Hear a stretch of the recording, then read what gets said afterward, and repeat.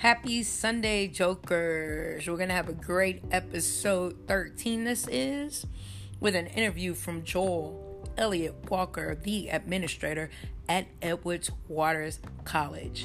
Get ready, get ready, get ready.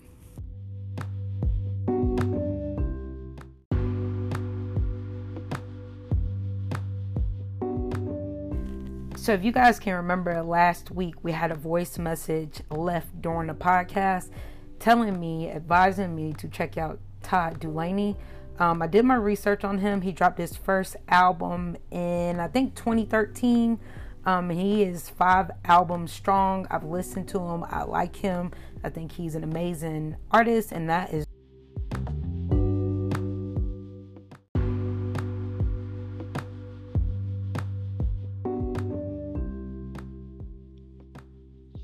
Hi, Mr. Walker. Are you there? I'm here. How are you? I'm doing good. Good afternoon, big brother, Mr. Walker. So great on Doper Joke. Today we're going to talk to you about the misconception of just some school questions I have for you, and I'm pretty sure my listeners want to know. But before we get into all of that, I want you to kind of introduce yourself and let people know what it is you do, because all I can say is, hey, my big brother is the administrator of EWC. He's amazing. That's my big brother. So I want you to kind of break it down, like what you actually do and what your job title is, and, just what you do. Okay. Well, thank you again for having me on. My name, once again, to your listeners, it is Joel Walker. I am the director of admissions at Edwards Waters College in Jacksonville, Florida. And Edwards Waters just happened to be the oldest private school in the state of Florida, founded by the AME Church in 1866. Wow. And it's also the first HBCU in the state of Florida as well. Wow. So I was looking on Google because I wanted to ask you a couple questions, but I wanted to make sure it come out right. And your line of work and my line of work is 2 different things. So I wanted to know, and I Googled this, don't clown me for it, but I Googled the meaning of HBCU, and it came up. It was just like basically a college that is directed towards educating African Americans. Is that right? Correct. Basically, HBCU stands for Historically Black Colleges and Universities. Okay. And the whole foundation of HBCUs, as we know, at one time in this country, African Americans was not allowed to be educated or wasn't even allowed to read. Wow. So at the end of slavery in 1865, HBCUs came around and started opening up around the country so African Americans can actually get educated, just like our colleagues on the other side of the track. Okay. So to you, when somebody asks you what's the difference between, you went to Florida, UF, so if somebody came to you and was like, what's the difference between an HBCU and the University of Florida, what would you say to them? And let's say they weren't Black. Let's say it was a different nationality and they came to you and they wanted to know the difference. What would you say? Well, one of the biggest difference I've noticed working at Edwards Waters College versus my time working at the majority schools, or so what we call those schools is either PWIs, meaning predominantly white institutions, or majority schools, because the majority of those students are Caucasian students. But the biggest difference working at Edwards Waters and working at some of those other institutions, even attending the University of Florida, which is a PWI, is really the camaraderie of the students, the smallness and the family type atmosphere. That is one of the biggest things I get from talking with the students, talking with the parents. You have more direct access to the administrators, to the professors. Right. So that's the biggest thing. Students at Edwards Waters, they actually are in classrooms with 12 to 18 students, just all depends. Oh, wow. And I remember days being at Florida where I had an English class with 320 something students in there.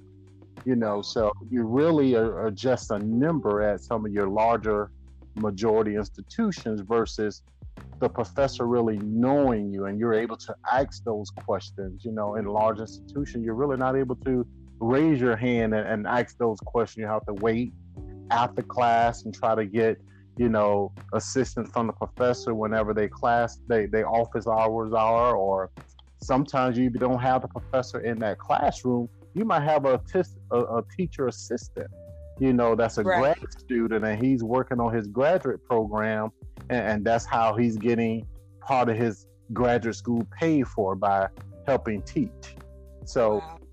family atmosphere, the smallness of it, and just really having that access, and the opportunities, that's at some of your smaller institutions, such as at Edward Waters College, are remarkable when you think about opportunities that some of your larger institutions.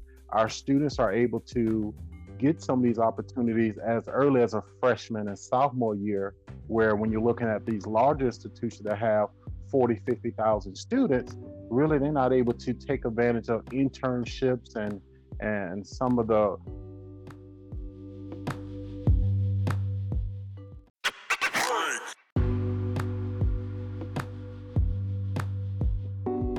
so Okay. we go all across the state of Florida and some out of state recruiting students and finding that perfect student that will fit what Edward Waters College have to offer. So it's an honor here to be on your show. Well, I appreciate that, and I appreciate you. So I have some different questions I want to ask you that maybe you can clear up for my listeners, because there is such a cloud over people getting their kids into college. They think it's too expensive, and they're just like, oh well, I can't do it. You're not going to go to college because I can't afford it, or let me get 5 jobs to help assist you in college. And what happens is, as parents, things happen and we can't be consistent with those 5 jobs, and then you got a college dropout. I'm really being over the top with it, but that is true life. I've heard those stories from different people that has worked for me, because I'm real impressionable with the people that work for me. So you have people, they drop out because their parents couldn't really afford it.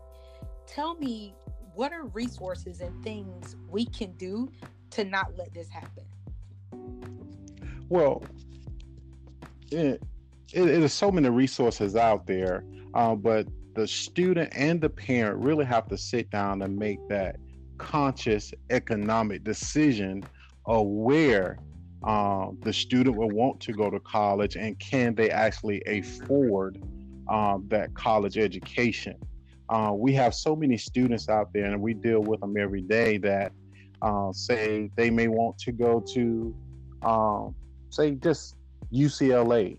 Well, Okay. UCLA in California. Right. So if you're here in Alabama or Florida or wherever you are, and you're going out of state, your cost for that education will be almost 2.5, 3 times more expensive because you are out of state student. Right. So parents really have to look at that in-state tuition cost versus out-of-state tuition cost. So, that's a big deal right there, because if I can get the same education in state and spend $20,000 per year versus going out of state and spending $50,000, then I'm sure some great institutions right in your own home state that can give your student the best education that's out there. Absolutely.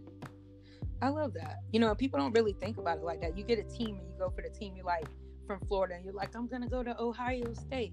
You know what I mean? But not thinking, hey, I can go to UCF, I can go to UF, or I can go to Florida State. So I think that's very vital. That's great information.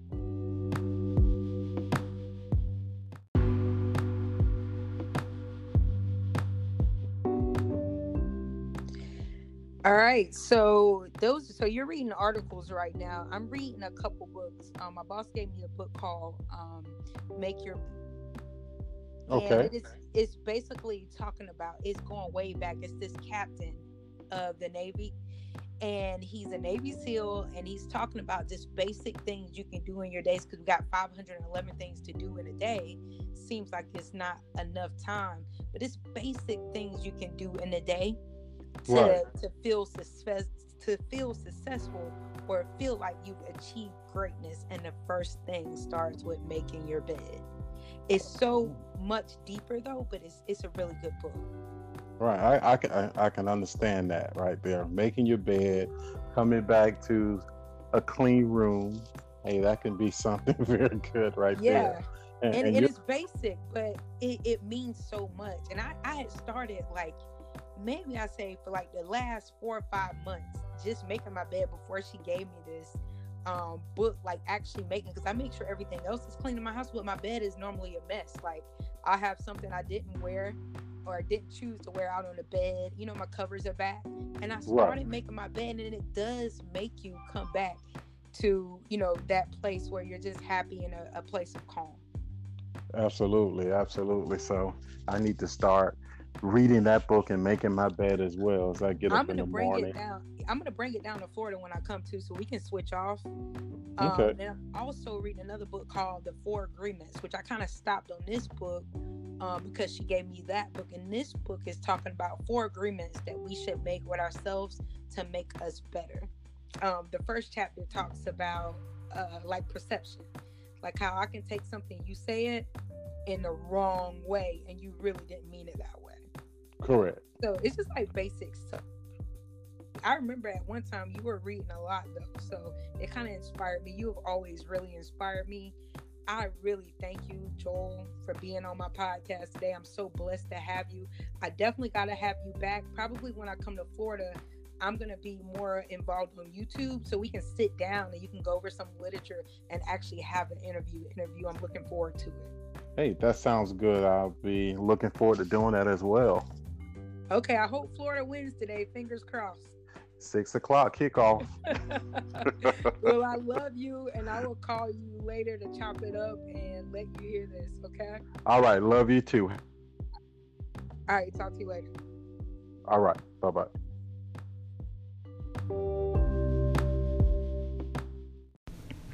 The moment you guys have been waiting for. It is the top 10 on the gospel album charts by Billboard. Number 1 is Hiding Place by Tori Kelly. Number 2 is Gospel Greats by Aretha Franklin, falling 1 spot down from the previous week. Number 3 is Brent Jones, Open Your Mouth and Say Something. Number 4 is Declaration by Jonathan Nelson. Number 5 is the one and only Tasha Cobb's Leonard, Heart, Passion, and Pursuit. Number 6 is the Unsung Hits Volume 1 by Ernest Pugh, which is an amazing artist. I love to hear him sing. Number 7 is Amazing Grace, the complete recording by Aretha Franklin.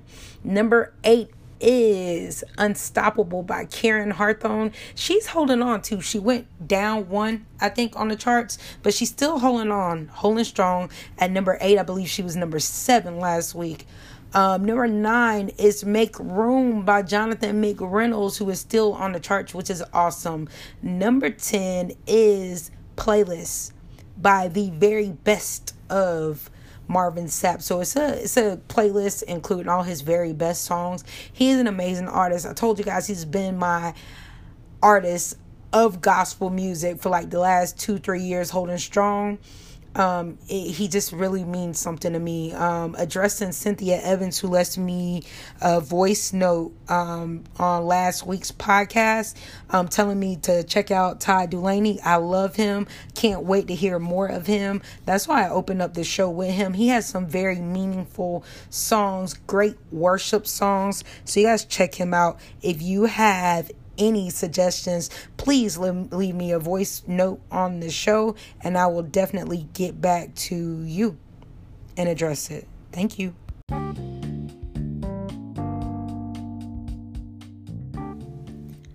I do not own any rights to any of this music played on this podcast. I just happen to think it is dope, but I do not own the rights to any of this music.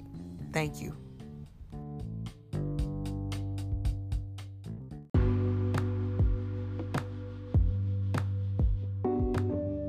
So here's a throwback song by Isabel Davis called The Call. I love this song. I heard it sometime last year and I just absolutely loved it.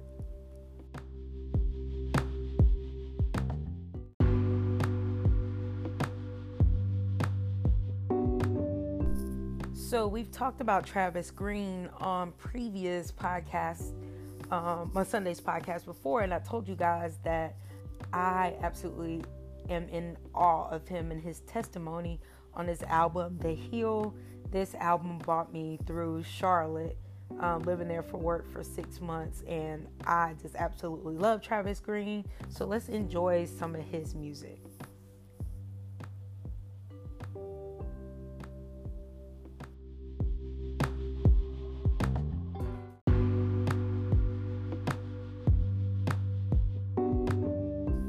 So that concludes this podcast, episode 13. I'd like to say thank you again to Joel Walker, my big brother, the administrator of Edwards Waters College in Jacksonville, Florida. I'd like to end this podcast with how we came in. Todd Delaney, his newest song, Your Great Name. Until next time, Jokers.